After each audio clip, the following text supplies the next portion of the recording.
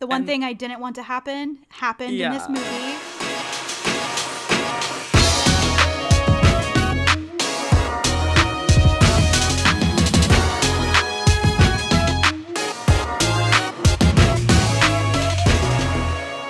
Hello, happy February. Welcome back to Subtitles On or Off. I'm Bailey. And I'm Jess, and we are happy to be entering the month of February. It's rom-com season. We're going to get into it. The month of love. Yeah, I mean, not today's episode, but like... Yeah. Oh, sore subject. Okay. Anyway. Well, we did get some exciting news this week. We have the Oscars coming up. I think they're in March? May? I don't know. Sure. But we did get the nominees this week, so we're looking forward. We are happy to see that some of our favorite movies from 2022 got some good nominations. So Top Gun Maverick got some. Elvis, Austin Butler was nominated for Best Actor in a Leading Role. I love that for him so much. Yeah, that's a huge accomplishment just to be nominated. Everything Everywhere All at Once got a ton of nominations. Well deserved, and everyone kind of predicted that too, so I'm glad. Yeah, for sure. Everyone was talking about that when the movie was coming out, and the reviews and everything were saying it was in Oscar conversations. So that one's nominated for Best Picture, as well as Michelle Yeoh for Actress in a Leading Role, and then Jamie Lee Curtis and Stephanie Hsu for supporting roles. Yes. So that's awesome. And then Black Panther Wakanda Forever got a few nominations, including our queen, Angela Bassett. I'm so happy for her. I'm happy for her to be nominated. I think she's been nominated before, but I'm going to be honest, I don't think she's going to win. Really? No. Well, because she's up against, like I just said, Jamie Lee Curtis and Stephanie Hsu, because she's for a supporting role. Yeah. But she won the Globe. Like, she won the Golden Globes. That's true. That's typically a good indicator. It doesn't always pan out that who wins the Golden Globe will also win the Oscar, but right. I think she's a front runner for sure. I think it'll come down to the nitty gritty on that. That's true. The other two women nominated are Hong Chow for The Whale and Carrie Condon for The Banshees of Inisherin, which I haven't seen. So I think it is between Jamie Lee Curtis and Angela Bassett, to be honest. Yeah. And then for Best Picture, we have All Quiet on the Western Front, Avatar: The Way of Water, The Banshees of Inisherin, Elvis, Everything Everywhere All at Once, The Fabelmans, Tar, Top Gun Maverick, Triangle of Sadness, and Women Talking. Wow. I feel like that's a lot. Does that feel like a lot to you? It does feel like a lot. I feel like it's usually 5. Yeah, that's a lot. I'm going to be real. I'm surprised Top Gun Maverick got in that category. I am too. I mean, I loved it, but Best Picture? Really? It's not Best Picture quality. It's not on the same level as these other films. No. Because I feel like we've had conversations before about movie versus film. Yes. Great movie, not a Best Picture award-winning film. Right. If you're gonna throw Top Gun Maverick in there, you might as well throw in Black Panther, Wakanda Forever in there. Absolutely. Because I feel like it's on the same level. I mean, I haven't seen Avatar, but I feel like it's not gonna win. No. I also haven't seen a lot of these other movies. I feel like James Cameron has money. He just has monopoly over the fucking industry. There's we have to nominate him because he spent 12 years on this movie. Who cares? I feel like The Fabelmans, Steven Spielberg, that's a good choice. Women Talking, I've heard really good things about, and same with The Banshees of Inisherin, but I haven't seen any of them. So yeah, that's what we're looking at. I have a coworker that saw The Fabelmans and said, she was like, I don't really like it. She was like, honestly, his life isn't that interesting. Oh, okay. Okay. But yeah, I don't know. Elvis, I also don't think is going to take it. I think maybe The Fabelmans will take it just because Steven Spielberg. Right. Or The Banshee of Inisherin or whatever. Mm-hmm. Yeah. I mean, but there's also Everything Everywhere All at Once. I think that's a good contender. So yeah, that'll be really cool. Do you think Austin Butler is going to get Best Actor? I don't know. I think it would be fun, but he's also up against Brendan Fraser for The Whale. True. And so I think it's kind of between those two. Colin Farrell is up for The Banshees of Inisherin, and then there's two other nominees that honestly I don't recognize their names or the movies. Yeah. So I feel like it's between Austin Butler and Brendan Fraser. Yeah. For the pure work that it took to do those roles. Yeah. I hope Austin Butler gets it, though. I think it would be awesome if he did. I just would love that. Like, him coming from Disney Channel, are you kidding me? And then, like, Yeah. playing Elvis and then winning an Oscar for it. Like, iconic. especially all the work he put into it. Not that Brendan Fraser didn't. I would be equally as happy if Brendan Fraser won, too, with everything he's been through. But I would personally love Austin Butler to win. Yeah. I think that'd be great. It should be a good Oscars. I'm excited about it. Yeah, And Jimmy me too. Kimmel's hosting again. Woohoo! Can't believe they let him back in. I love him. All right. Well, are you watching anything fun this week? I haven't watched that much this week Okay. because I've had a busy week and I've kind of just fell into like watch what was on TV, just like reruns of For stuff. sure, for so sure. like I caught a couple reruns of Criminal Minds, some of that 70s show, just like random stuff. But I did go to the movie the other day. Oh, you went to the movie theater? To the theater. Went to see my queen, Nicole Kidman at AMC. Yeah, of course. What did you see? My roommates and I, we went and saw Megan. Oh. Yes, Interesting because choice. I really didn't have much interest in watching this movie. However, I saw the Rotten Tomatoes score and I was like, what? And then all Yeah. the critics reviews and just really everyone reviewing it as like a pretty good movie. And I was Yeah. like, what? It got like 98 on Rotten Yeah, Tomatoes. yeah. So that got me intrigued. I was like, what the hell? So I went in. It was like a good movie. It was funny as hell. Really? That movie was so funny. Like, it was scary. I wasn't scared. Like, it actually wasn't that scary. Was it more suspense? Kind of. It was more like just creepy. Mm. But the parts where, like, they could have gone more horror, more gore, but they went comedy route. Cool. Mixed with just like jump scares, so it was like comedy mixed with jump scares. Interesting. But it was so funny. There was one point when this doll started singing Titanium, and everyone was dying. The theater crowd was great. It was like full of people that some people were like talking during the movie, but it was fitting. It was kind of like if you were having a watch party with your friends and someone made a funny comment about what just happened, and then everybody heard it and like laughed at it. Okay. That was kind of the vibe. Okay. But it was one of those movies that it fit really well because like you didn't really need to pay attention that much. So I had a great time. I was laughing my ass off. It was funny. Cool. One of my roommates was scared. It was a great time. I was like, this is awesome. I love that. Yeah. So I would watch it again. Oh my God, we were leaving and I was like, I feel like if we watch this movie like 2 more times, we'll have some great quotes of just quoting this movie because of nice. how funny and stupid it is. Yeah. Yeah, it was pretty good. Oh my God, I love that. So yeah. I haven't been to like the theater in so long. I guess since we saw Wakanda Forever. Yeah, probably. But that'll change soon because Ant-Man's coming out. Hey, we're So gonna I'm go see excited that. to go see that. But yeah, that's me. What have you Cool. been watching? Okay, so I have been watching a few things. Obviously, I'm still watching Game of Thrones. I'm on season 3, episode 2 or 3. Oh, nice. A new season? Love it. Yeah, new season. But I feel like nothing is happening. Like, It does kind of take a lull, like in 3. Yeah. A little bit. Which I'm noticing, which is fine. I feel like it's hard to keep the momentum because there's some episodes and like chunks of episodes where a lot is happening, and then there's some episodes where I feel like nothing is happening. Yeah.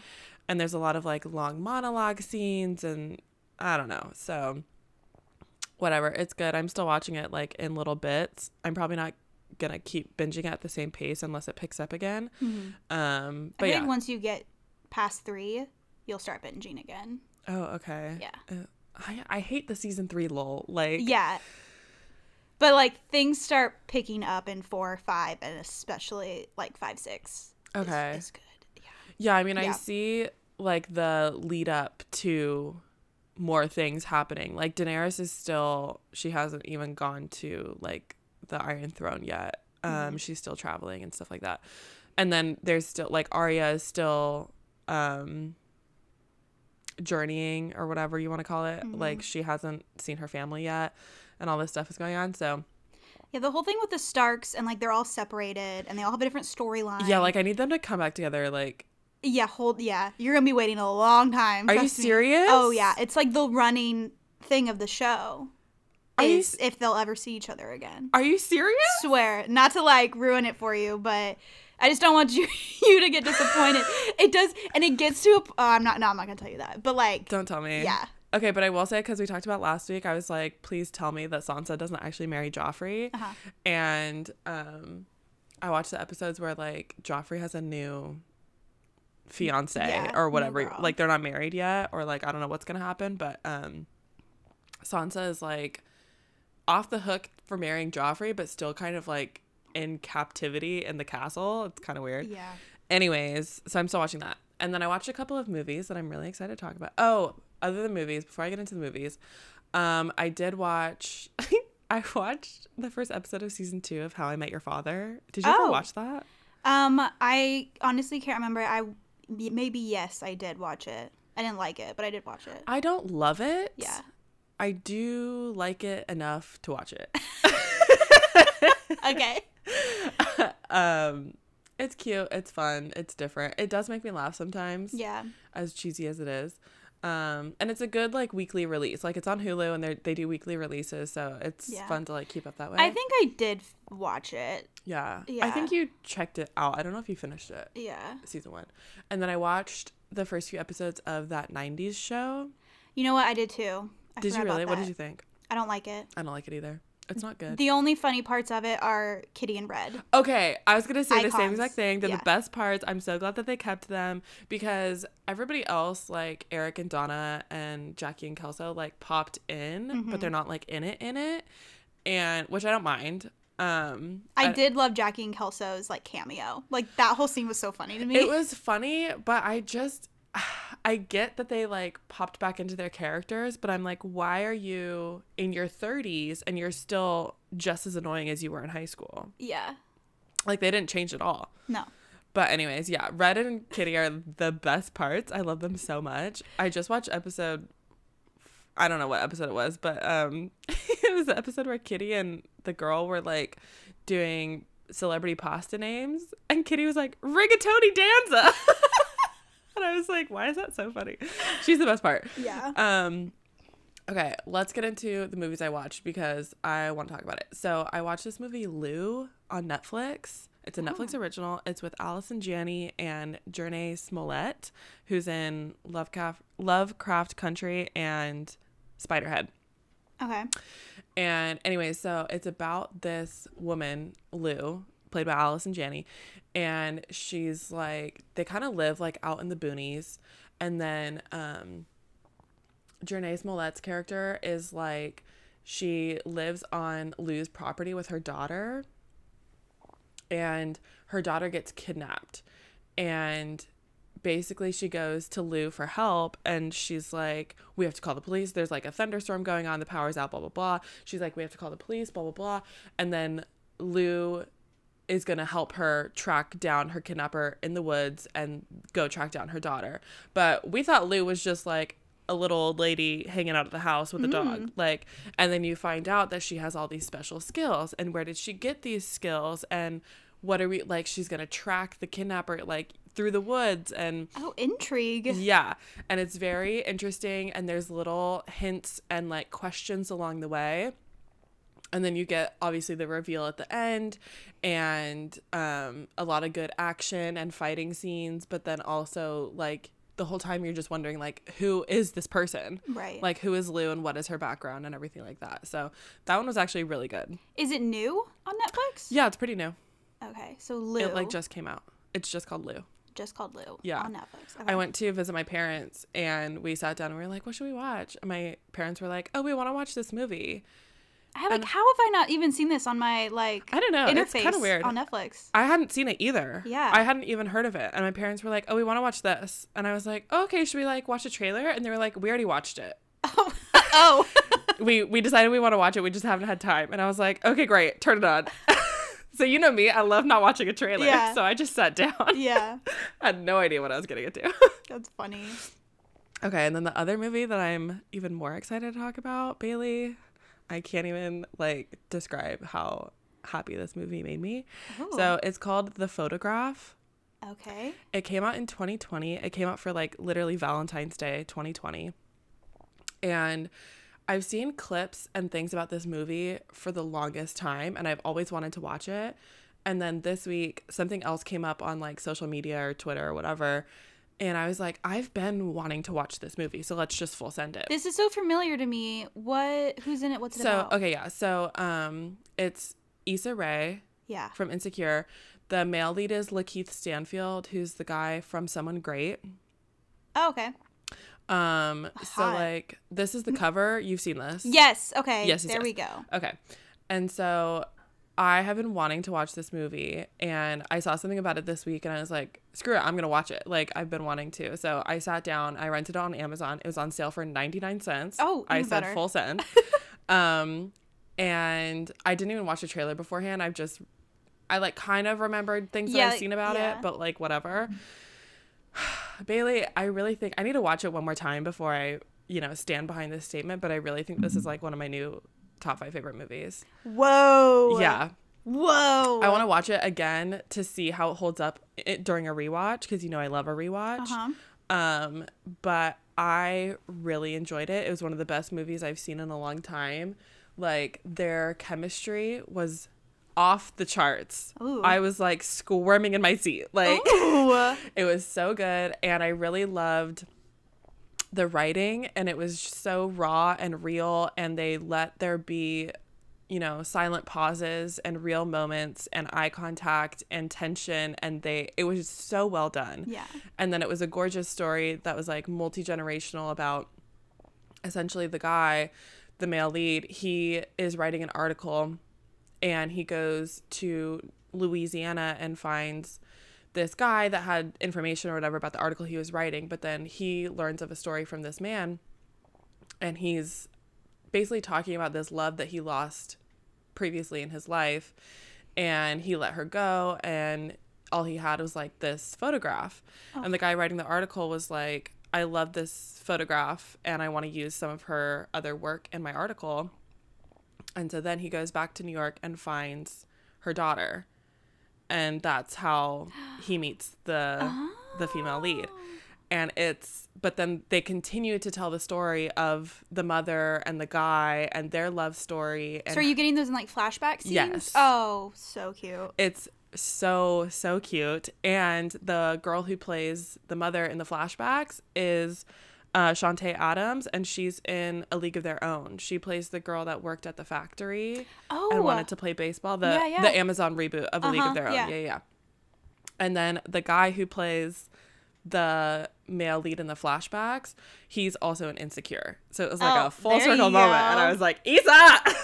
Well, the male lead, like when you were telling me about how the eye contact and stuff, like him in Someone Great, he's amazing. Is so good. He's amazing. Just like, he's so good. Yeah. Like the scene in Someone Great when they just like are looking at each other, having a full conversation, and just like, so full. Okay, got it. I will watch tonight. Okay. You've sold it to me. Photograph. Oh, fantastic. Great. Tell me what you think, because I really, like I said, I want to rewatch it, and I really, really, really liked it. Yeah. Well, because I'm with you, and I remember seeing a lot about it. Yeah. And because it was COVID, I didn't really know. I guess it was the confusion of like where to watch it and where it came out and or whatever. Yeah. And then once it came out on streaming, I kind of forgot about it. And then, like I said, I've just seen stuff about it on social media. Like random quotes will pop up or whatever. I just have to share you one of my favorite lines. I don't think it's spoiling anything. But there's this scene where they're like kind of watching a movie, but they're not together. But then they talk about it afterwards. And she was like, what did you think? And he was like, honestly, I was a little distracted. Ooh. And she was like, oh, really? Like, what were you thinking about or whatever? And he was like, honestly, I was trying to find a way to ask you out for a drink afterwards. Aww. And she was like, is that you asking me? He was like, well, yeah. It was so cute. That's so smooth. Yeah, oh my God, I love that. That's so cute. So yeah, I think you'll really enjoy it. I thought they did a great job. It was like great, like I said, great chemistry and everything, but then it wasn't as cheesy as other like multi-generational stories were. I really enjoyed it. So I think you will too. Oh my God, thanks for the recommendation. Absolutely. That sounds great. So yeah, and then I also watched Veronica Mars. Okay, we're on episode 3. if you are watching along with us, we're on we just finished episode 3, and then so you can catch up and watch along with us, and then you can tune in each week to hear what our thoughts on the episode. So Jess, what are your thoughts on episode 3? I thought this episode took a little bit of a turn. Yeah, the first kind two of boring, episodes. right? I mean, I was bored. Yeah, I guess boring. It wasn't as like juicy. Yeah. But because I guess we just didn't get as much of information and into the pending storylines that we wanted. Yeah. But we did see a lot of like depressed Duncan. Yes. Okay. And are you trying to tell me that if you don't take your antidepressants, you're gonna start seeing your dead sister everywhere and like hallucinations? Yeah, that was a lot. That doesn't make any sense to me.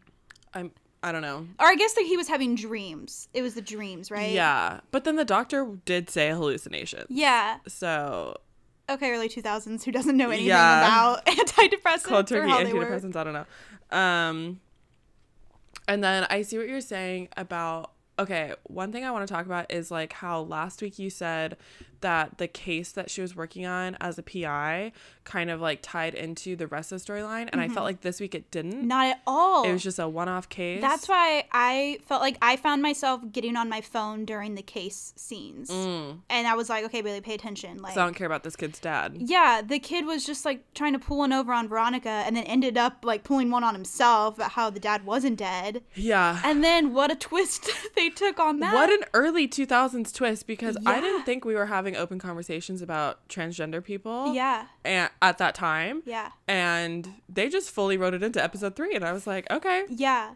Well, and what I was thinking about, literally on my drive here, actually, to talk about this episode, is I love how Veronica is just, like, the chillest girl ever. Oh, yeah. Nothing phases her. Like, gay, transgender, like, you cheated on your Motorcycle wife, gang. motorcycle gang, nothing. She doesn't care. Nope. And I'm like, Kristen Bell is She's the rolling with most, it. like, she just loves everything. Like, Yeah.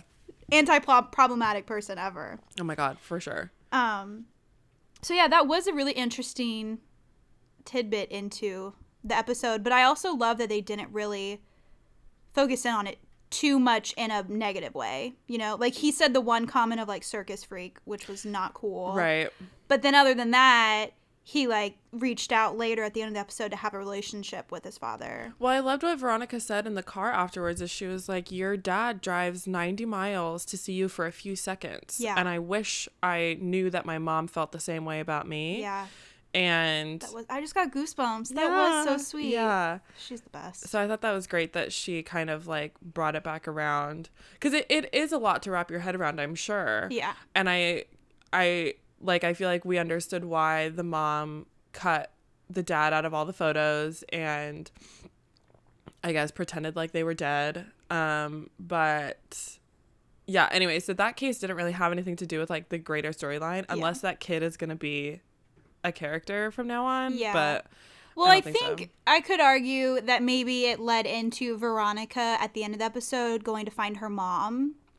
Oh, right. Because it kind of reminded her of like a parent that cares versus her parent who doesn't, and she wanted answers of why. Because she finally brought it up to her dad that she knew that she was at the hotel with Jake Kane, and then she left and went to Arizona to try to see her mom, and her mom wasn't there, and her mom left. That sucked. And so that did suck a lot.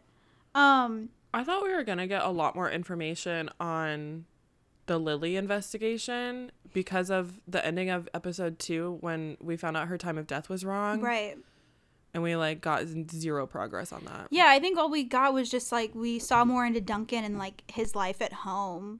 And the dinner scene with his parents when he was like talking about the dog and how they got rid of the dog, and just like his mom every morning being like, take your medicine, do this, do that. Like, yeah, like I don't think we needed all of that. Like, no, unless it's just trying to build Duncan's character for the future of us understanding why he is the way he is. And he was drinking a lot too. Yeah. So let's talk about, what do you think about the guy that Veronica is like going out with? Oh, that was interesting. Yeah. Because they were like having vibes, and then she didn't kiss him after the date. The rejected kiss. Yeah. Oof. That was so awkward. I thought he handled that really well though. He Absolutely. was just like, okay, oh my God. He still like opened her car door. Yeah. Like, adult men don't know how to do that. No. Like,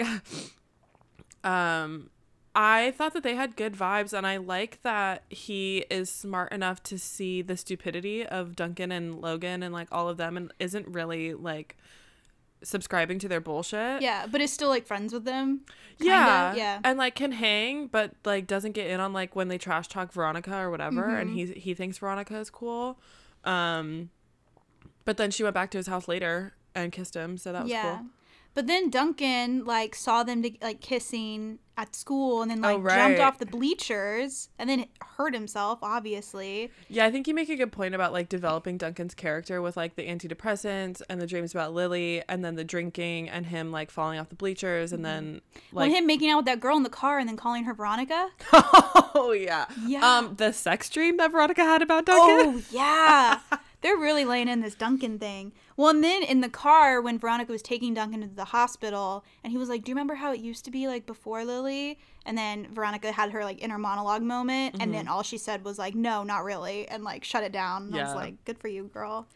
I think it is developing, like, little moments between Veronica and Duncan to, like, either bring them back together or at least go from how before they were dating and... friends with Lily and everything, and then everything with Lily happened, and then I don't think we've seen the full fallout of what happened after Lily's death and like how they broke up and everything like that, but we saw in episode 1 they were not on speaking terms. Right. They like wouldn't even look at each other. Right. And then now little things are happening where they're back in each other's lives and like I guess reigniting that conversation between each other, but I don't really know where it's going. Well, what I'm thinking timeline-wise is, didn't the party where Veronica got raped happen very shortly after, like, her dad got fired as being sheriff and Lily thing? Because she was like, I went to this party to show them that they didn't faze me and that, you know, I'm going to stay who I am and whatever. And she went there and was just, like, kind of treated like shit the whole time. And then she got drugged and then she got raped. Right. And then she left and then she was, like, a changed person after that. So I feel like something may have gone down at that party more than just the rape itself, like things, because we haven't seen how that whole night unfolded, and I think that's the turning point with Duncan and Veronica and maybe the rest of the friend group.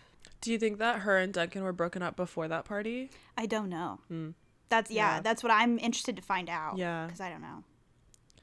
But yeah, I mean, we just didn't like get a lot of info this episode. I know, but it's setting us up. Yeah, and I'm starting to lose hope on my Logan and Veronica enemies to lovers thing. Like, I don't know. Logan was barely in this one, so I'm kind of feeling like they're. I hate him. He's such an asshole. I really hope that. Yeah, I like just looking at the IMDb. I know he sticks around for the whole show, so I'm like, surely he becomes a better person. But right now, not so much. We'll see. But they're really laying into this Duncan thing, and I'm like, what is? Well, yeah, I think it's important more so for like the Lily case and like the development of that. True. For right now, I don't know if he's gonna be important forever. Right. I'm interested to see what the next episode is about, and hopefully the PI case ties in a little bit more to the episode. But this episode basically just ended with Veronica driving home, like crying from leaving her mom's, and her mom wasn't there. What do you think about the dad, like, basically flirting with her guidance counselor? My God, the guidance counselor. Yes, I forgot about that. That's interesting. I'm kind of like, get yours, Dad. Like, okay. I am too, but I think that there's, like, a major conflict of interest with, like, the fact that she's the guidance counselor. For sure. For sure. Yeah, I'm interested to see where that's going to go. Yeah. But also, did we ever reach... the dad... Okay, the Canes, the mom, came to the dad in the first episode... to look into Jake Kane, like, because thinking her husband was cheating on her. Right. Did the dad just not accept that case whenever he saw that the mom was seeing Jake Kane? No, I'm pretty sure he was still looking into it as a favor for the wife. Yeah, so I'm wondering if that case is still happening, because that hasn't been brought up lately.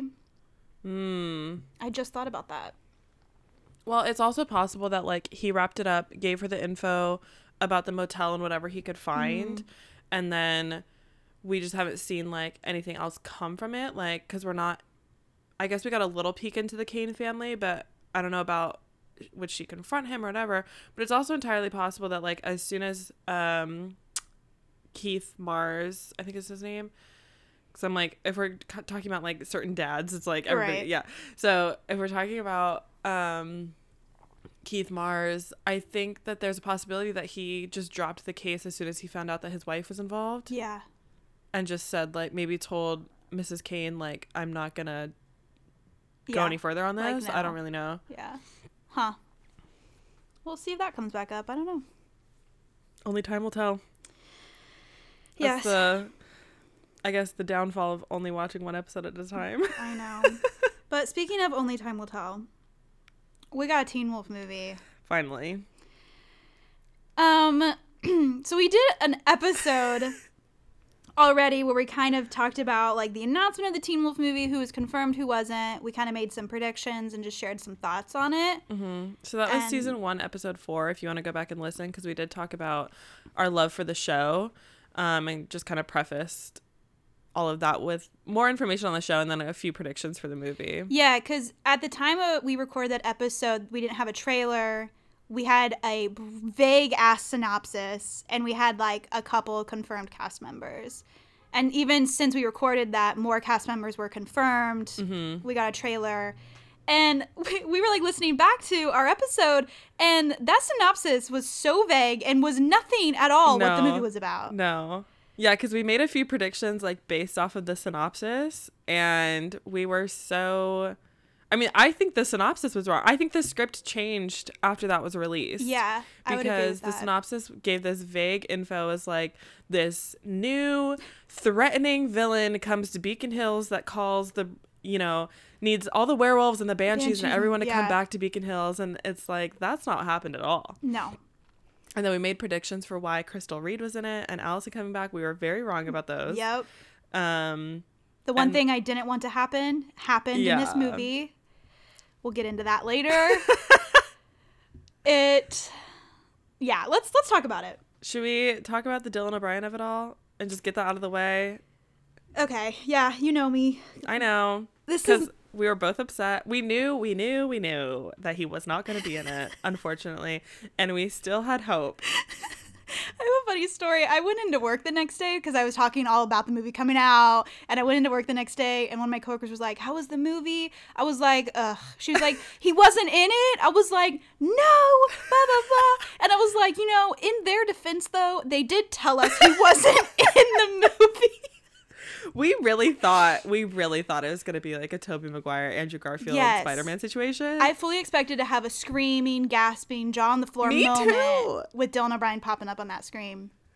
And alas, he did not. So, a bummer, to say the least. I know. Just to get it out of the way. Otherwise, we're going to be talking about it the whole episode. I know. Because, we did have high hopes. I don't know why we were so naive. Like, they literally told us, but... I know. I just think we just thought, like we had said previously, it's just not going to feel like Teen Wolf without Styles. No, and honestly, it didn't. It didn't. It was not good. No. And we knew it, but I think we really knew it when he wasn't in the flashbacks either. Right. So there were quite a few flashbacks to the show that were like very recognizable scenes that we both know and love.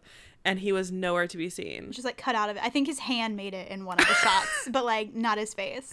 Yeah. And so there's a little bit of mention of him as a character because obviously like his dad and everybody were still in it. But I don't know. It just felt weird. What was interesting about the people that did mention him was Derek mentioned him to Sheriff Stilinski, being like, who could help us with this case? Your son. And then he was like, Styles has more than enough on his plate right now. He can't deal with this. And then we got mention of it with Lydia, which let's dive into that later. But what I find interesting is that Scott never once mentioned Styles. Oh my God, you're right. And that is weird. That is weird. They couldn't even fake a phone call. Right. Being like, don't worry, man, I got this under control. You handle what you're working on. Like, nothing? Crazy. Nothing. But yeah, so Lydia. Okay. Look, the one thing I said in our previous episode was that they better not break up Styles and Lydia or change this story. And they broke them up for the dumbest reason. I mean, a sweet reason, but stupid. Yeah. So what, Lydia's having this nightmare that they get in a car accident and Styles dies, and she has it over and over and over and over again. And since she's a banshee, I get it. She's like, she predicts death, essentially. Yeah. But her whole theory is if we're not together, I won't be in the car with him and he won't have to die. I'm like, did you tell Styles this? Apparently she didn't tell anybody this. because it was this longing pain she was holding in that. I don't know. I feel like a lot of people do that where they're like, they think that they're the reason for pain in the relationship, so they just take themselves out of the equation. Yeah. So I get it. And you're right. She's a banshee and she predicts death. And they said in the movie, like, well, when it happens over and over and over again, it's not just a dream, it's a premonition. Mm-hmm. So I feel like as far as excuses for not having styles and as far as reasons for a breakup, like, it makes sense. It makes more sense that she blames it on a dream and a banshee premonition than just like, oh, I left it didn't work out. Right. That's fair. But I felt like it was very unnecessary and didn't really add to the story. I think the only thing I can think of why they did it that way is that she hadn't screamed since she broke up with Styles. That was a big indicator of her being like, I haven't used my powers. And then when she released that pain, it got her to use her powers, Right. I guess. Right. But I felt like that was unnecessary. She could have just never felt the pain and then just always had her powers, and then we could have wrapped this up real quickly. Like, it just like adds another layer to the storyline, Bailey. a stupid layer. And I was thinking, because I was sitting next to you as we were watching this movie, and I'm like, this is some bullshit. And I was like, hopefully, maybe at the end of this, like, she better go back to him, like, have a realization, like, I need you, whatever. And I'm thinking stupid, and maybe we'll get like a sneak peek of her like calling him, being like, or her talking to Scott, being like, yeah, I'm gonna go visit Styles in Quantico or whatever. And like, nothing. We didn't get any of that. We didn't get any of that. Mm-mm. We actually didn't get any closure with like Lydia or really anybody. No, not really. Okay, let's talk about like overall storyline, because like we said, it was not what we expected. My first thoughts are, I think that they were smart to bring back a villain that already existed. agree. Because I think that if they had introduced a new villain, a new Beast of Gévaudan, like a new crazy thing, I felt like it would have felt too sensational. And like, okay, now we're just making up shit in the supernatural world as a reason for you guys to come back to Beacon Hills. So I thought it was smart to play off of all of the information that we already had with the Nogitsune, the Triskelion, the Nemeton. Like, they brought it all back, which was kind of cool and like nostalgic. And so that being said, personally, I think that the actual writing was not good. Bad. Like, I was sitting there and I was like, was the show this bad? Because I felt like the show was better. Yeah. Here's what I think. I don't think, which is actually kind of funny because the show was created as a reboot series off of a movie. Right. And I don't think these characters and the way these stories are told works as a movie. I agree. It felt too fast. It felt rushed. There were holes. There were like plot holes in the story. There was lack of closure. There was lack of like relationship building, like dialogue between characters. It was just so rushed. I feel like if they did this as like another season and it led to a whole thing of bringing Allison back and we got to go find her and we got to do this, it would have been a great show. Like, that's a great point. I feel like the writers and like Jeff Davis specifically and his whole idea of all of this works great in 10 episodes, but not in a 2-hour movie. No, because like you said, like, there's just too many characters and you can't cover all of them in one movie. It's kind of like how I'm watching Game of Thrones and I get like 5 minutes of each character because they're all in a different place. Right. And you learn their journey over the course of the season. And so like, same thing with Teen Wolf is we had multiple characters, multiple relationships.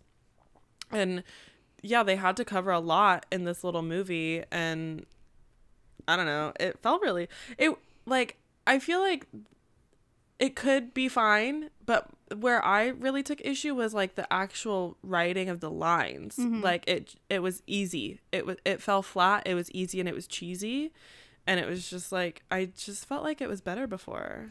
Yeah, I think too they really upped the cheese for nostalgic reasons. Yeah, because they did a lot of lines. They did a lot of callback lines to the show.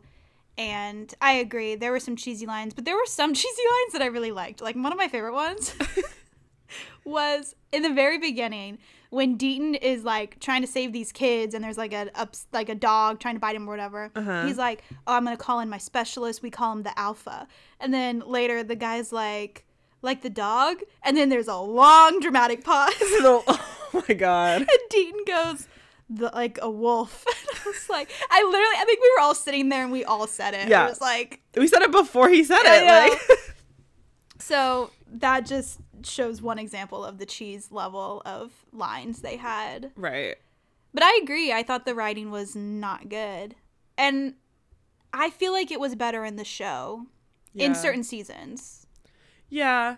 I mean, I think that, like, to think about, you know, how witty and funny Styles as a character was, which obviously we were completely lacking here. They tried really hard to replace him with Eli. Yeah. And I didn't like it either. And so to think about how witty of a character he was and his banter with Derek and all that stuff. And then even like Lydia had, you know, funny little quips sometimes.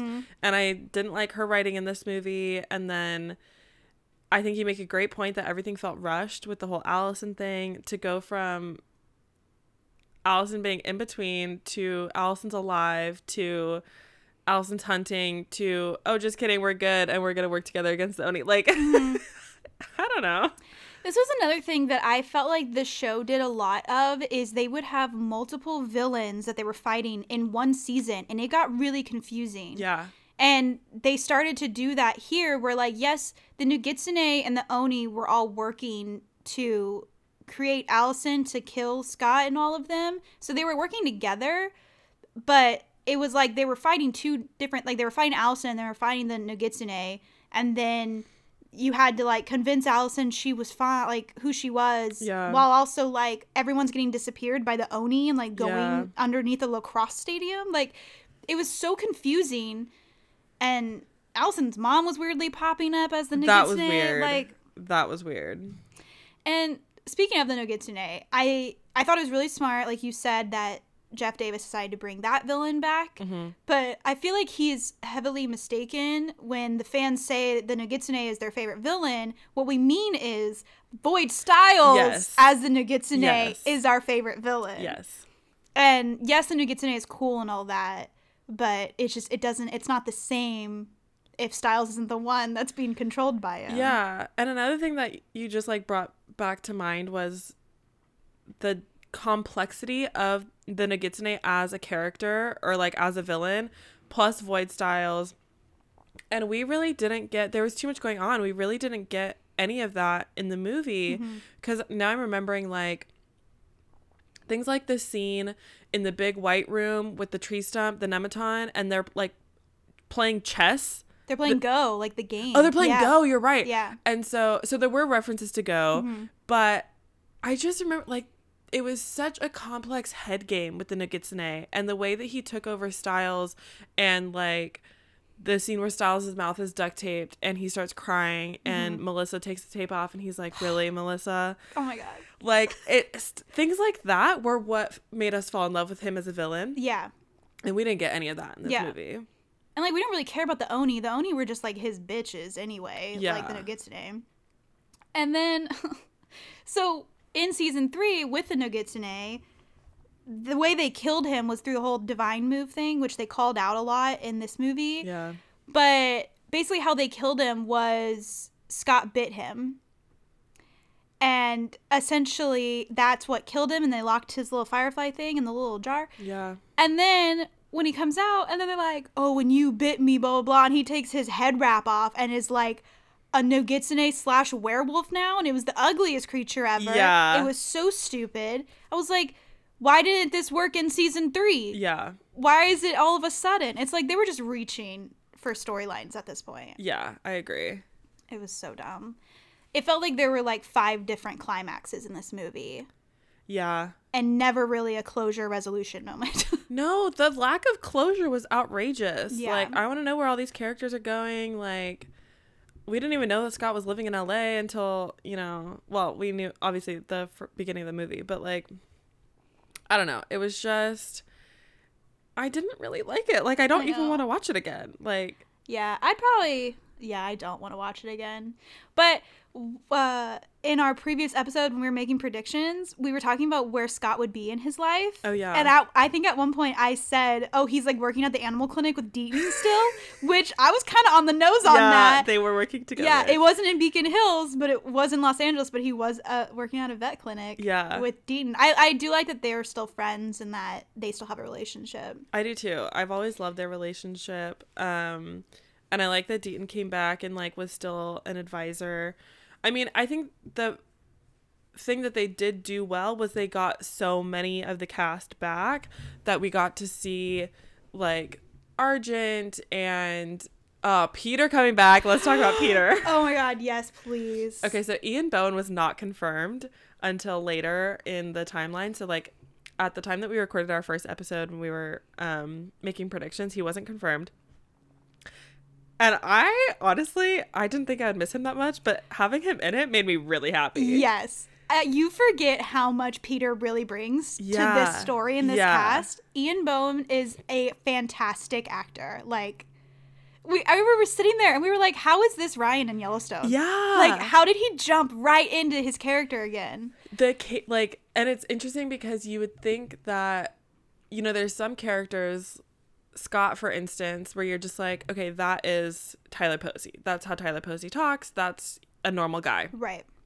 And then you see roles like Peter, and not that he's that much different or dramatic or really an accent, but even just like his cadence and his sass and the emphasis that he puts on words, like he did such a great job. And I forgot how like complex Peter as a character is. Yeah. And actually thinking about Ian Bohen and like Ryan and Yellowstone and everything like that kind of made me wonder. It did make me think about everybody else that came back to their character. Like, do you think that they knew it so well and they just slipped right back in? Do you think that they like had to rewatch footage and be like, oh yeah, this is my character, like to get back into it? Because it's been like 5 years. It's been a while. Honestly, I don't know. I feel like maybe some of the later cast members in the show probably had to because they weren't playing the character as long. That's a good point. I think Tyler, not so hard. Holland slipped probably right back in. Shelley Hennig maybe for Malia. Yeah. But like Sheriff Stilinski and like Mama McCall probably not, just because like I feel like their character is just their like how they are. Yeah. But yeah, I don't know. Maybe Tyler Hoechlin, I think, probably just fell right back into it because he's done. I mean, he was Superman on the CW for a while. I know. I didn't like him as Superman. No, I never watched it, but I was like, you have the face for Superman. I get it. You could be a Clark Kent. Yeah, I guess. But yeah, I don't know. That's an interesting thought. Yeah, because I felt like Lydia even, not that I've really seen her in any other roles, but just listening to her talk, she does have a specific cadence and like voice when it comes to things. And same with Malia too. And it just makes me wonder, like, I think acting is actually really cool. Yeah. And like to be able to switch from character to character is really cool. So I just think about things like that. I was just wondering. But to have everybody come back, and we also got a few new characters, which we'll talk about. But Peter came back and Mason came back was the other one that wasn't confirmed yet. Right. Yeah. Which Mason working at the sheriff's station as a deputy, that was... Honestly, that was not the path for him. They just needed to give him a reason to be there. Yeah, and it was unnecessary. And, okay, I want to talk about Liam. Because Liam and Mason are besties. I don't think they had one scene together in this movie. No. And Liam, in and of itself, like, he had, 4 speaking lines? This was my issue. Is like, they focused so heavily on Eli, and I was like, I could have done with more Liam. Yeah. Because Liam was, like, funny. Liam was slowly becoming the witty Styles and, like, not knowing what you're doing in life thing. But I'm shocked at how little he was there to help. I mean, he did show up to save Derek in the hallway, right? Or something early on. He, like, grabbed an arrow. Yeah. And that was pretty much it. Yeah, that was pretty much it. Like, I really liked him as Scott's beta and the dynamic that they had, and we didn't get any of it. And I really didn't like that I mean, I get it. It's a natural progression. We A, didn't address Hayden, and B, really didn't get to know his new girlfriend. But I really didn't like that they just basically introduced another Asian girl as a kitsune. Yeah. And completely did not address Kira at all. And I don't know that the pack requires, has a hunger for a kitsune at all. Right. I just felt like they just needed to throw that in there. I felt like they needed a kitsune in the storyline so they could pull the whole shooting Scott with the arrows, but he had foxfire armor, and they needed a kitsune to be able to do that. And they couldn't afford or didn't want to pay Arden Cho, and so they just hired another Asian actress who I'm sure they paid shitty. Yeah. Who had, again, 3 speaking lines maybe. Yeah. Just a weird eye contact with Scott at the end. And that's it. It was, I mean, my favorite scenes between Liam and her was that opening scene at the bar. Yeah. When some guy shows up and is like, when is a door not a door? Like, that whole, like, classic riddle thing. Yeah. That was the coolest scene with them. Everything else would just fell flat. And I was like, why are you here? I'm like, Liam, you're not even helping anybody. Have you even talked to Scott? I don't even think they had a conversation. Seriously. Like, I could have at least used, because Scott was in LA and it seemed like he hadn't been back to Beacon Hills for a while. He didn't even tell his mom he was coming. I felt like a reunion scene would have been nice. Yeah. With, like, him and Liam, even him and Derek. Maybe they gave each other, like, a nice little handshake or whatever. But, like, I don't know. It didn't feel right. Yeah, it was weird. There was no, like, group powwow at Scott's house or whatever to, like, figure out the plan. Everyone was just running everywhere being like, oh, I need to go find Derek. And then they show up somewhere and Derek's not there, but they run into Lydia. It's like, what? It was so messy. Yeah. And didn't make any sense. But, okay, I want to talk about Eli, because you've mentioned how you didn't really like him. Yeah. Okay, I could grow to like him as a character. I just didn't like the way that they used him. The way that they basically replaced Liam and Styles and just really focused on him. Yeah. I just didn't really need it, but that's okay. I liked what I liked about how they were trying to make him into Styles is I like how Derek had a son and he was just like the one person he hates so much. Like, that was my favorite part of it. Yeah. Is that Derek is just this stone cold, like, just has this wall up kind of guy. And then he, like, has a son who is just witty and sarcastic and just, like, rebellious. Is obsessed with a Jeep. And it is bad at lacrosse. Like, all of it is just so funny to me. And I see what they were doing with it, and he did make me laugh at times, but he's no Dylan O'Brien, so it just didn't really work. But I thought it was sweet with the play with Derek and that connection between it. But I felt like they focused in on him so much because it was called Teen Wolf, and he was the teen that was... And I liked his whole struggle with becoming a wolf. I really liked his and Derek's moments together. I did too. I liked seeing Derek as a father. That was really sweet.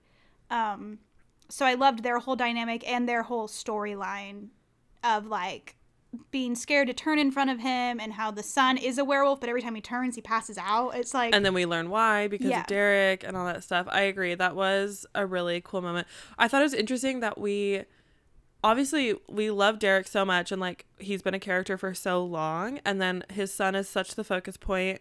I thought that was, you know... I guess it was well done for the storyline, but my thing is, like, why was he such a focal point and we still don't know who his mother is?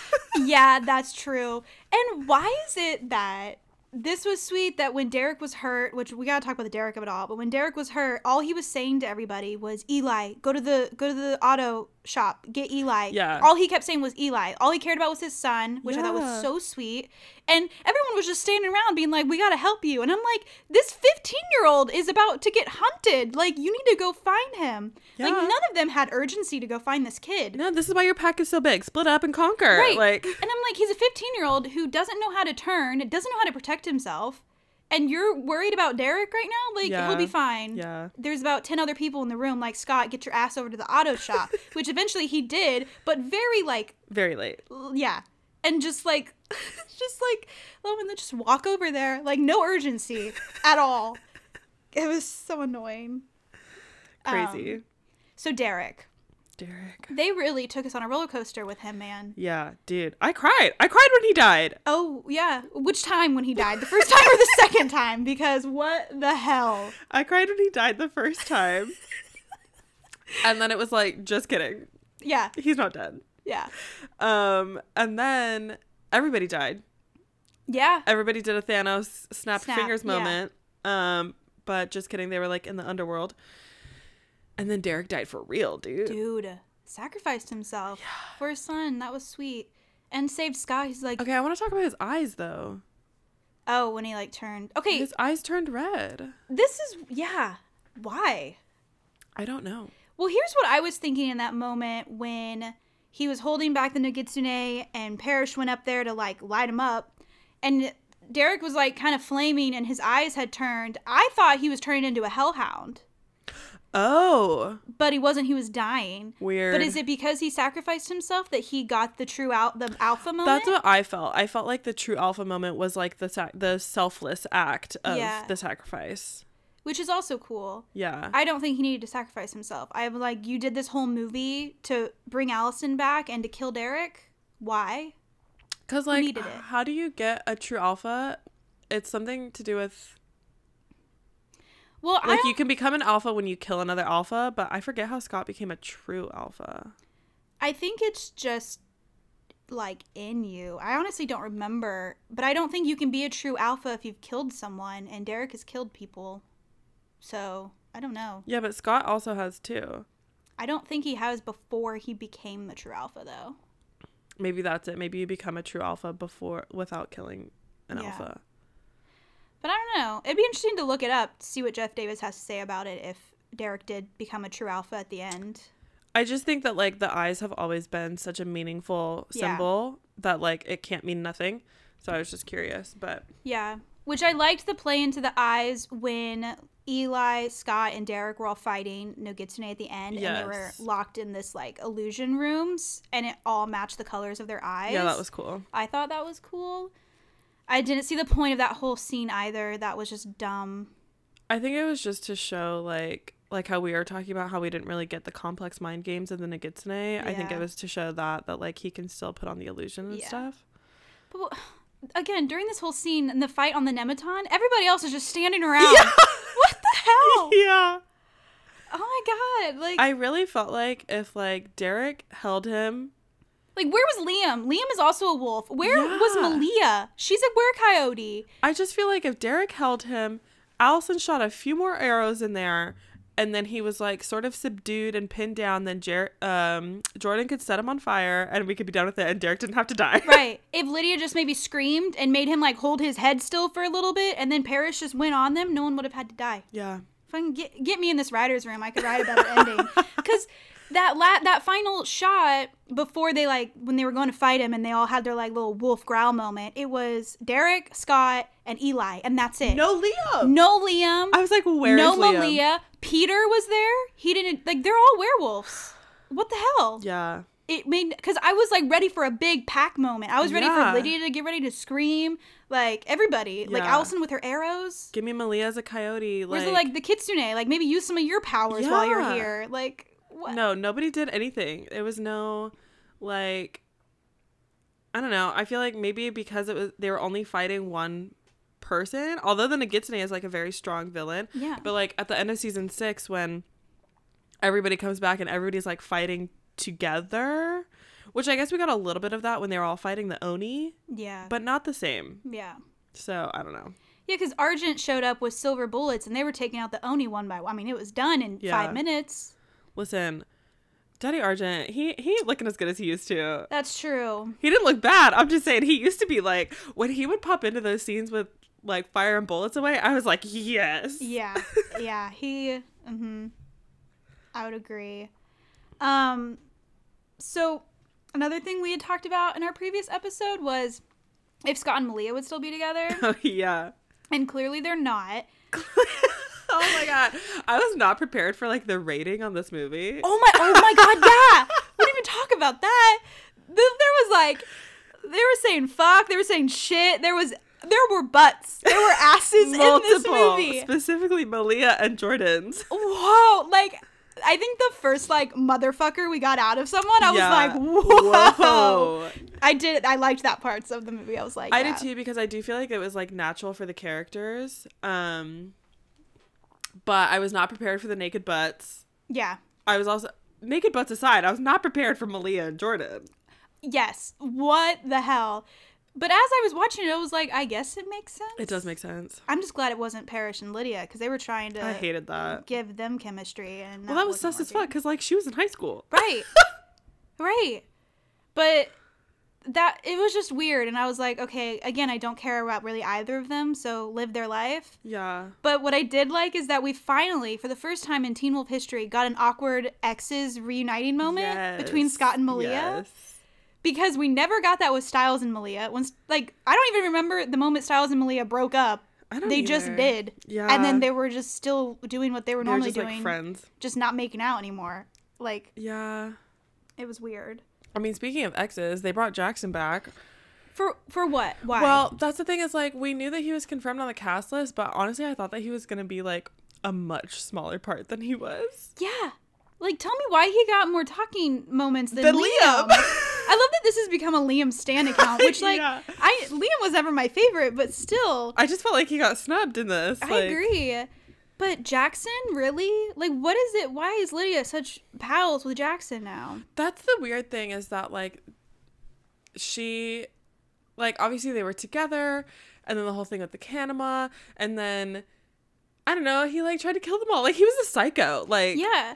Well, they brought him back for the finale in season Right. 6, which again was stupid. Did they not know that everyone hated Jackson? Right. No one liked him. That's We what I didn't don't need him back. understand. Like, you know who we needed back was Isaac. That's who you should have brought back. Oh my god, Isaac, baby.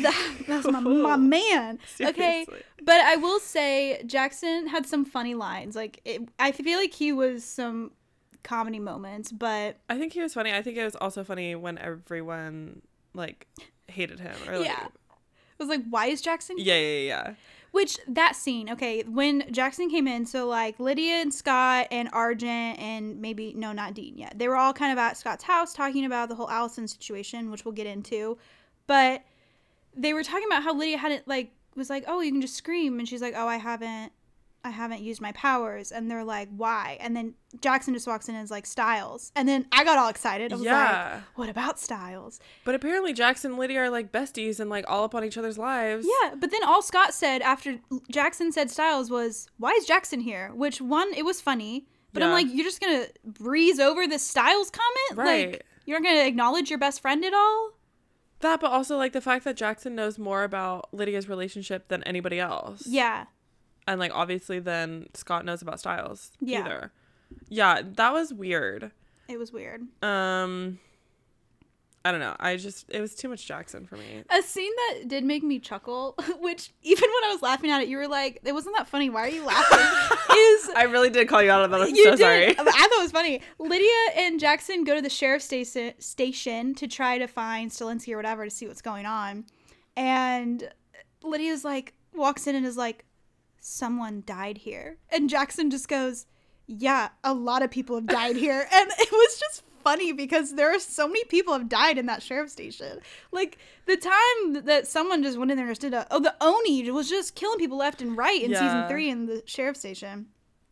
Anyway, that made me laugh. I think the reason that I didn't find it as funny is because I think that I was in the same thought process as Jackson, because Jackson hasn't really, like, Jackson wasn't in Beacon Hills for all of that. And I wasn't thinking about all the scenes in the show where people have died in the sheriff's station. I thought he was just talking in general, people die in police stations. Oh. And so I just thought that was like just generic, cheesy, not that funny. Mm-hmm. But then when you were talking about it and you were like, wait, yeah, a lot of people have died in that sheriff's station that we've seen on the show. I was like, okay, that's pretty good. Yeah. So, but that's pretty much all Jackson added, except towards the end, which we can talk about the teacher too that came back. Yeah. But when he was like giving Jackson shit, and then Lydia just has this like hero complex for Jackson. So always. Weird. Always. And I guess it's like you never forget your first love. I don't know, but I don't know. I feel like they just had such a weird dynamic. Even like when he was on the show and like he was the Kanema, and then she just like would always protect him and love him still, and even though he was crazy. But yeah, let's talk about the teacher, because you did not recognize him at all. No, not a clue. So I recognized him. I couldn't pinpoint him exactly, but I did recognize him in the very first scene when he walks into the ramen shop. Yeah. And asks for the jar with the Triskelion on it. And all you could see was like his chin and his mouth, coming out from the hood. And I did recognize him. Like I could see his face. But at first I didn't realize that he was in Teen Wolf. I thought I was just recognizing the actor. Right. And then later, I kept seeing his face in my head. He hadn't come back into the movie yet. And then they were talking about who's at the fire and everything like that. And I was like, oh my God, it was the teacher. Yeah. And so we were kind of talking about that. And then it turns out that he was a teacher in like seasons 1 through 3. And I remember he was a chemistry teacher, but he had glasses on, which is probably why you didn't recognize him. Mm-hmm. So I just remember him like basically being such an asshole. Yeah. When I looked up who he was in the show and what he looked like during the show, I recognized him immediately, but I still forgot his whole, like, who he was in the show. Right. But then I like kind of read up on it, and he was just like an asshole, and then he was used as a sacrifice for the Duroc when that whole thing happened, which is what he was referencing in the movie when he was all pissed off at these teenagers for... Right.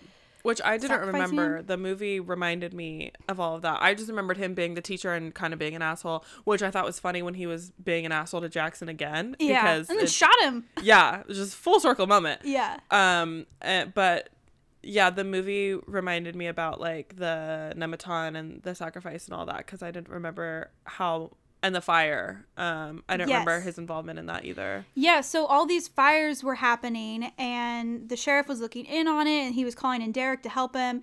And then Lydia had the realization of, like, it was the same chemical combination that was used to burn down the Hale house. And then that got us talking while we were watching the movie, because Lydia was like, well, whoever set that fire is dead, so it can't be them. Right. And then I was immediately like, oh, Kate Argent. And then you were immediately like, the science teacher. And I was like, what? I was like, what science teacher? Like, what are you talking about?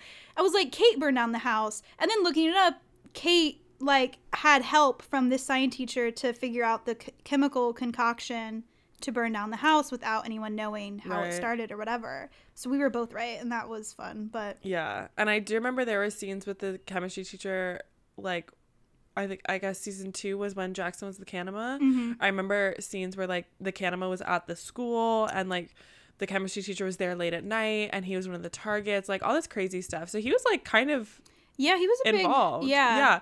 And then, which I think is another reason that was smart about, you know, not introducing too many new characters. Like they brought them back, which the possibility of them coming back after he was supposedly murdered via sacrifice, which would the sacrifice had worked if he wasn't 100% dead, and how did he come back? Like, I don't know, like what is going on? It doesn't make any sense. The plot holes are just endless.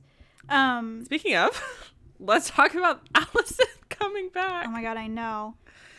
Well, before we get there, the Nogitsune like trapped them all in this lacrosse stadium, and we got one of our favorite characters back. Yeah, which we got Coach back, which I love so much that they brought back Orny Adams. Like, he's so funny. He's so funny. He looks exactly the same. Exactly the same. Talk about someone that like fell back into their character. Yeah, like that was good. He's so good. And then Scott just all of a sudden decided to get people out of this area as they had to win the game, and then he said, "Put me in, Coach." Like.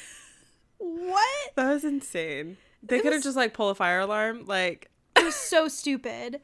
But another thing that happened was Eli was wearing Scott's old number 11, yeah. And when it first came on screen, one of our friends who we were watching the movie with was like, "Oh my God, wasn't that Styles' number?" And I so fast said, "No, Styles was 24." Like, just whipped that out of my pocket. We all started laughing, and I was like, Bailey had that ready to go. Look, I know my man's jersey number, okay? But I thought it was cute that Eli was wearing Scott's number. But that whole scene was just weird. But the best part from it was when the other coach was like, who is that? He looks like he's 30. Yeah. And then coach goes, that's Greenberg. And oh my God, it was so funny because I love a callback. We love a callback to Greenberg, especially the one character that we never saw ever. Oh my God. It was great. But yes, Allison. Okay, Allison. Okay.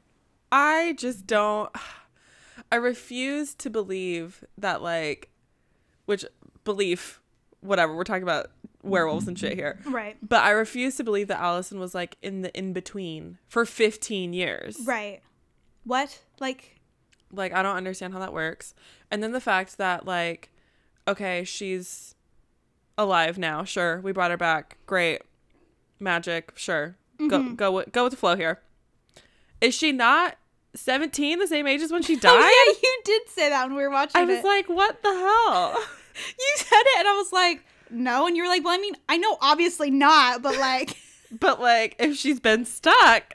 Like, in her head, wouldn't she be? Yeah, like, when she died. Like, are you question. Aging when you're in the in-between? Like, I don't... What are we talking about here? Well, she's got a lip filler doctor wherever she's been in, because... Yeah, she really does. No, Crystal Reed looked great. She also did a good job, but... Okay, hot take. I don't like Allison. Actually, it's not a hot take, because I've said it before. I don't like Allison. I didn't like her and Scott together. I was, like, pleasantly fine when she died. And I'm like, why are we bringing her back? And why is Scott still, like, obsessed with her? Yeah. I don't know. I think that God, like, I'm not, like, her biggest fan either. I liked them together better than I liked him with Kira. See, I didn't really. You like Kira better? I thought Scott and Allison at least had chemistry. Yeah, I guess. Really, I haven't liked Scott with pretty much anybody. I don't like anybody that they've brought in for him. I think I was fine with him with Allison, but then when Allison and Isaac started having their thing, I was quickly off the Scott and Allison thing.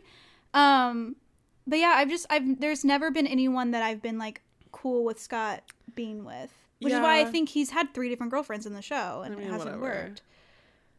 But I think they were just trying to show like first love or true love or whatever, and how desperately he wanted to bring her back as soon as it was a possibility, and then he needed to help her remember him and remember their relationship. And then at the very end, the thing that I don't understand, again, like, how old is she? Has she been aging? She didn't even have all of her memories until Lydia screamed. Mm-hmm.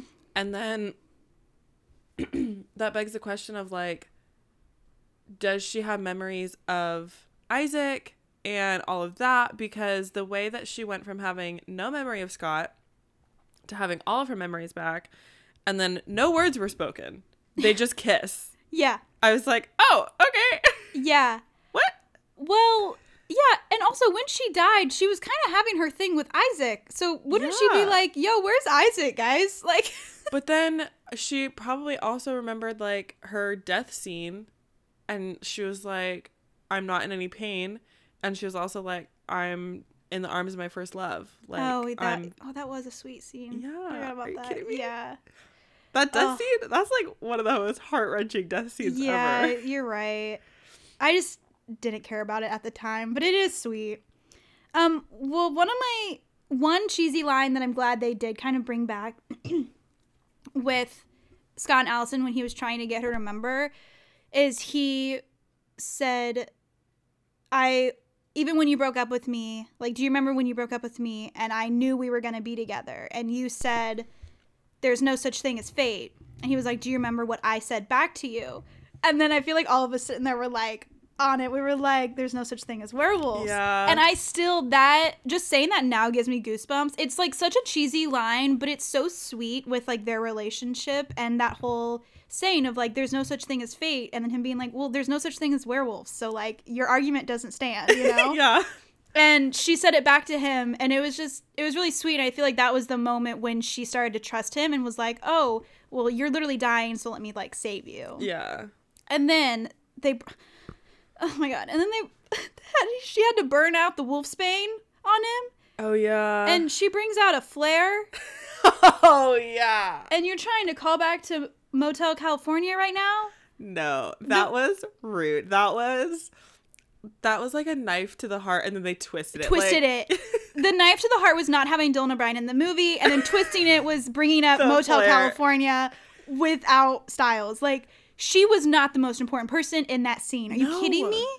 What? She wasn't even, like, on my radar in that scene. It was Scott and it was Styles, and then Lydia jumps it. Like, yeah, and then Lydia saves them. Yeah. What was Allison doing? Nothing. Nothing. She was crying, saying, Scott, you don't have to do this.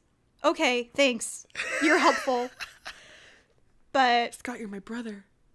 yeah, that was like one of the first, it wasn't the first flashback, but it was one of the first ones, and they were doing cuts to the flare as if people who are watching this movie didn't remember. Are you kidding me? Doing cuts to that scene, and that was the first time we didn't get a Dylan O'Brien flashback, and that was when we were all like, oh, he's not in it. Yeah, but I think that was the word. Like, don't give me flashbacks of scenes that I know he's in. Like, yeah, you want to flashback Scott and Allison? Fine. You want to flashback to the ice skating rink? Fine. But, like, the flare scene? Yeah. No. That was the scene that I was talking about, how we saw maybe his hand, because we saw Styles grab the flare out of Scott's hand and put it in his hand. That was the hand shot we saw with his, like, little red hoodie on that he had. Like, the fact that I can't. I know.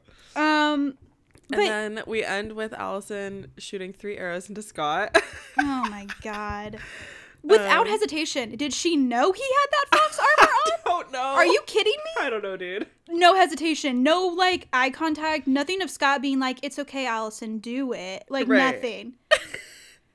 I just, honestly, Scott fell flat this whole movie with the lack of communication with literally anybody. He didn't even tell his mom that he was in town. Crazy. She had to find out by him carrying a naked Allison into the hospital. Be like, oh, hey, Mom, nice to see you. I haven't been home in 5 years. But Allison's what's up? alive. Yeah, and I think it's because he was just so, like, hung up on this Allison of it all. Yeah. Like, he didn't even care about the 15-year-old who doesn't have power, like, can't figure out how to turn. He didn't care about, like, some sort of arsonist going around. Like, nothing. All he cared about was getting Allison's memory back so he could not be lonely anymore. Stupid. Which is what, like, I want to go back to, like, that synopsis that we read and made all of our predictions on, because it said, like, this new scary whatever villain brings everybody back, but that's not what brought everybody back. The possibility of Allison being in between is what brought everybody back to go and do the spell and shit at the Nematon. And then the Nogitsune shows up. And so it just felt like the entire movie was about Allison. Yeah. And as someone who could care less about Allison, I didn't like it. Obviously. Like, and then what? They're just together now? Right. They just kiss at the end, and then honestly, I don't even remember, like, the last scene. Oh, it was, well, Derek died for realsies, and then we get Derek's little funeral. Mm-hmm. And then, which honestly I didn't even like. This is what I'm saying is why I don't like that it felt like everything was focused on Eli, was because I was ready to sit there and cry and have everybody talk about Derek, and then we just cut, and Sheriff Stilinski is gonna go talk to Eli in the hallway, and I'm like, well, that scene was cute, and it was focused on Derek because Stilinski was telling Eli how the Jeep just never gives up, and how he was comparing it to Derek, and then we got all the Derek flashbacks. That's when I cried. Yeah. When he was talking about how Derek was the one person that has literally gone through hell all the time and gets back up and is just resilient and has still lived a life and had a son and cares about you, and it was like going through this whole thing, and you just saw all these flashbacks from all the seasons of Derek, and I was crying. Yeah. Like, that was bum. And but then Stilinski gave him the Jeep, which I was like, that was sweet. Good. Give him. Derek would hate it. Yeah, that absolutely. Was great. And then I think the very ending was Eli up on that cliff that we always saw Scott at. And that was kind of like, and then the voiceover was saying something about how there's, like, always a new werewolf. And how there's always trouble in Beacon Hills and all that stuff. So it kind of set them up. I think they're going to see what the ratings do. I think it is setting them up for a new show. Yeah. Which the ratings did good. I saw that it was the most streamed Paramount Plus original movie, which isn't saying much because Paramount Plus doesn't have much, but it got a lot of views that first night. Interesting. So... Would you watch the show if they did one? I would check it out, and then I'd probably hate it. So, if I feel like they would need, I don't don't know, what would the show be? Like, Stilinski would have to be in it. That's what I was thinking is, like, because, like, everyone that stayed in Beacon Hills, like, Stilinski, Parrish, Malia. even Melissa. Mm-hmm. Like, they would all have to They would have to be in it. But there's no alpha. Like, Scott's not even there. How is Eli a part of his pack? He doesn't have an alpha. Right. Technically, he's a lone wolf. Like, he's out on his own. I guess. And his dad's dead? I just thought that was dumb that Do Derek... you think, like, Stilinski's gonna take care of him or something? Like... Oh, God, I hope so. You know, like, he's an orphan now. Like... Right. Well, we don't know what his mom is. Where's his mom? Maybe Peter will take him in? Also, Peter Peter. Peter and Malia had no conversations for being father and daughter. Yeah, I thought they made a lot of progress when the did. show ended, and then they were, like, cold silence to each other. Yeah. And One also, offhand comment about him being her father, and then she, like, rolled her eyes or something. right. And, like, Malia had, like, no relationship with Derek or Eli when they're, like, cousins. Like, I thought they had kind of made some progress, Oh my God, too. Yeah. The fact that Scott didn't, like, none of them really knew Eli, which I thought was weird, having been it's one of your best friends or someone you call your brother, his son, and last time you saw him, he was 5 years old? Like, what? Yeah. Also, I feel like well, they were saying it's been 15 years, right? That's how Derek had a son that no one knew about. Well, I don't think it's been 15 years. Oh, maybe. Yeah, because if you're doing math on Derek having a kid, he didn't have a kid in that last Well, I guess I was episode. kind of assuming that, like, he didn't know that he had a kid. Oh, interesting. But again, we didn't get any storyline on that. Like, we don't know who his mom is. We don't know, like, where, or I guess my thought process was Derek didn't know that he had a kid until later. But then we hear about how Eli couldn't turn, and he was really young when he saw Derek turn into a werewolf and scared him. And when they were telling that story, I was picturing Eli as, like, 3 years old. Right, like a baby, yeah. So then, like, okay, Derek's been in his life since he was 3 years old. So, yeah, it's been 15 years. That's crazy. I don't know.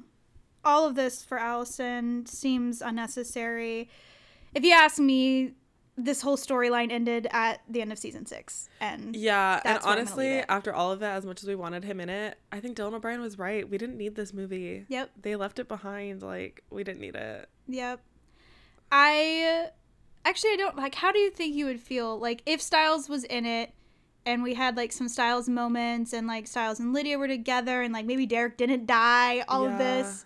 I feel like I would have been fine with, sure, bring Allison back. That seems great. Right. Fight the Nogitsune again. You've done it before. With Styles. Yeah. Like, I feel like if they did that, I honestly feel like Dylan O'Brien could have saved this movie. Yeah. But I think he was right in the sense of, like, we didn't need it. Like, even if Dylan O'Brien was in it, I don't need it. No, 100%. And I think that, like, having Dylan O'Brien in it wouldn't really give us what we need either, because we didn't get closure on, like, where any of the characters are going. And there was zero talk about what they've been doing since the show. Mm-hmm. They just showed up after not speaking to each other for 15 years. I don't know. Like, it was just weird. It was poor writing, in my opinion. Yeah. There were too many characters and too many plot holes. Yeah. And unnecessary. And you can't fill them all with a movie. Yeah. So I agree with your point about being a show. Mm-hmm. I think it would have been a great, like, final season. Like, do a season 7. Like, do a Veronica Mars reboot. Like, do a whole season reboot. Yeah. And don't break up Styles and Lydia. Those are my 2 notes. Write them down. And don't kill Derek either. Maybe that would be great. Mm-hmm. Love that. And maybe, like, bring Liam in some more. Yeah. God. Anyway. So, yeah. Anyway, closing that up, thoughts on the movie? I mean, I think we said it. I mean, yeah. Just not great, not horrible, but really not great, and could have done without. And I would rate it like a 5 out of 10. Yeah, I was gonna say maybe 6, but that's generous. Yeah. Yeah. I don't regret watching it. I felt it was very nostalgic. Right. I had a good time. I think they did pull together the nostalgia that we needed with, like, obviously bringing all the characters back, sure, but then the little notes of, like, lacrosse and the Jeep and the familiarity of it all. But I don't know. It really just made me want to watch the show again. Same. Specifically season 3. Yeah, because the show is better. Yeah. All right. Okay, shall we play a game? Yes, ma'am. What's the score? Just for Bailey won. Yeah. Which, in your defense, you've been getting some tricky ones, so. Yes. Okay. I'm still in this game, all right? Yeah, absolutely. I'm gonna try my best. Okay, Jess. Okay. In which decade is the 2016 movie Hail Caesar set? A, 1930s, B, 1960s, C, 1980s, or D, 1950s? I don't know. Can I get the 50-50? Sure. 1960s or 1950s? 1950s. Yeah, that's good. What? Correct. You're such a good guesser. It's just a guess. I know. I've never even heard of that movie. It's isn't it a Shakespeare play that they turned into a movie? Well, that's what I was confused about. When you said Caesar, I was like, all right, 1800, like 1600s. Oh. You know what I mean? So then when you started listing the 1900s, I was You're like, oh, I'm in the wrong decade. I have no idea what we're talking about right now. Okay. Okay, but I think you definitely have this one. Great. Who plays Jay Gatsby in the 2013 movie? Leonardo DiCaprio. Fabulous. Yes! Another point on the board for Bailey. Love it. Well, we will see you next week. We're going to be talking about a rom-com that neither of us have seen before. So we're going to be getting into the Valentine's Day spirit. Getting in the mood. But until then, follow us on Instagram and TikTok. We're at Subtitles On or Off Podcast, and we're on Twitter at SOOO Podcast. And please rate, review, subscribe, all the things on wherever you listen to your podcasts. Let us know if you love us. Leave us a comment and a review, and we'd love to hear from you. And if you hate us, we don't want to know. We absolutely do not want to know. See you next week. Bye.